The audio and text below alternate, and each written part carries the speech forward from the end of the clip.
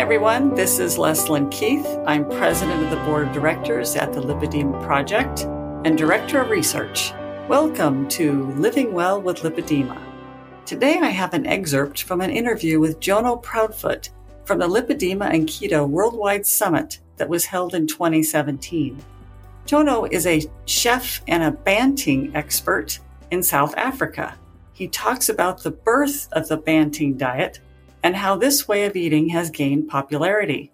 He talks about how patients are taking control of their health and educating their doctors.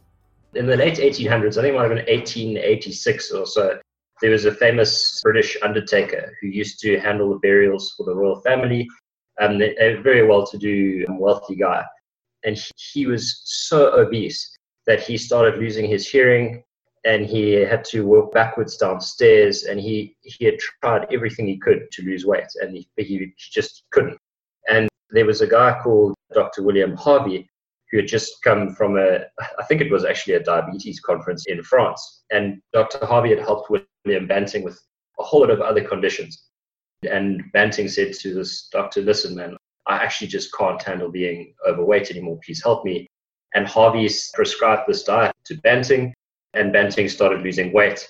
And it was essentially the very first low-carb, high-fat diet. There are a few changes to the original diet, like he did prescribe sherry. He said that you can't eat pork.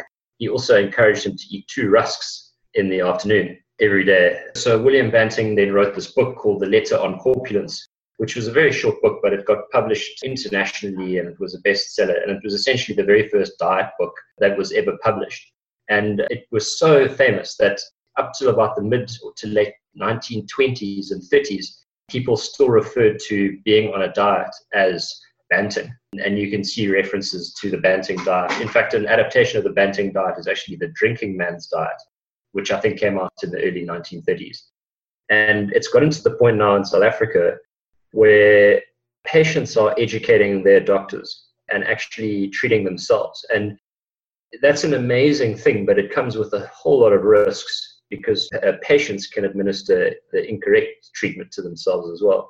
So we've got this, double-edged sword where it's so empowering for people to question their doctors and get the right advice.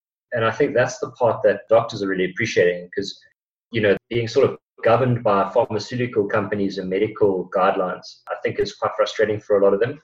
And having patients just have these amazing results is obviously quite moving for the doctors. And so by eating real food, I think the reason it's different to any other diet is that people feel that they're part of something bigger, that no one can mess with them. If you were breaking the law, you would feel bad. But at the moment, all these people are basically flipping the bird to big pharma just by eating better and making themselves feel better. It really is a revolution because people are able to revolutionize their health, but really enjoy it. It's not through restriction, it's through eating really delicious food. And I think that's why it went so viral in South Africa. I don't know if it's ever reached this point in the States where people sit around the dinner table and talk about it. But in South Africa, people started, in fact, it's developed a bit of a cult-like stigma because everyone spoke about it and still speaks about it so much. But everyone wants to be part of this uprising against authority. And I think it's actually given people a voice, to go to your doctor and say, all your advice was wrong and look at how thin I am, and I've taken total control of my health. It's really powerful. And I think that that's why doctors are so terrified. But it's very difficult to comment on it from the inside because we still don't understand why it worked so well.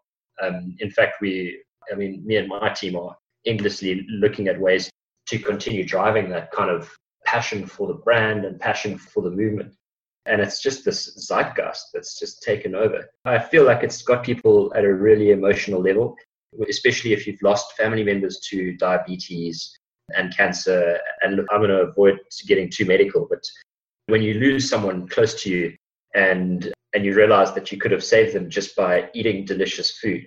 And that's something that every single person on earth can do. Everyone on earth can make or cook delicious food.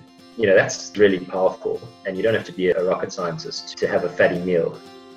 That was such a wonderful interview with Jonno Proudfoot. Really a delightful talk.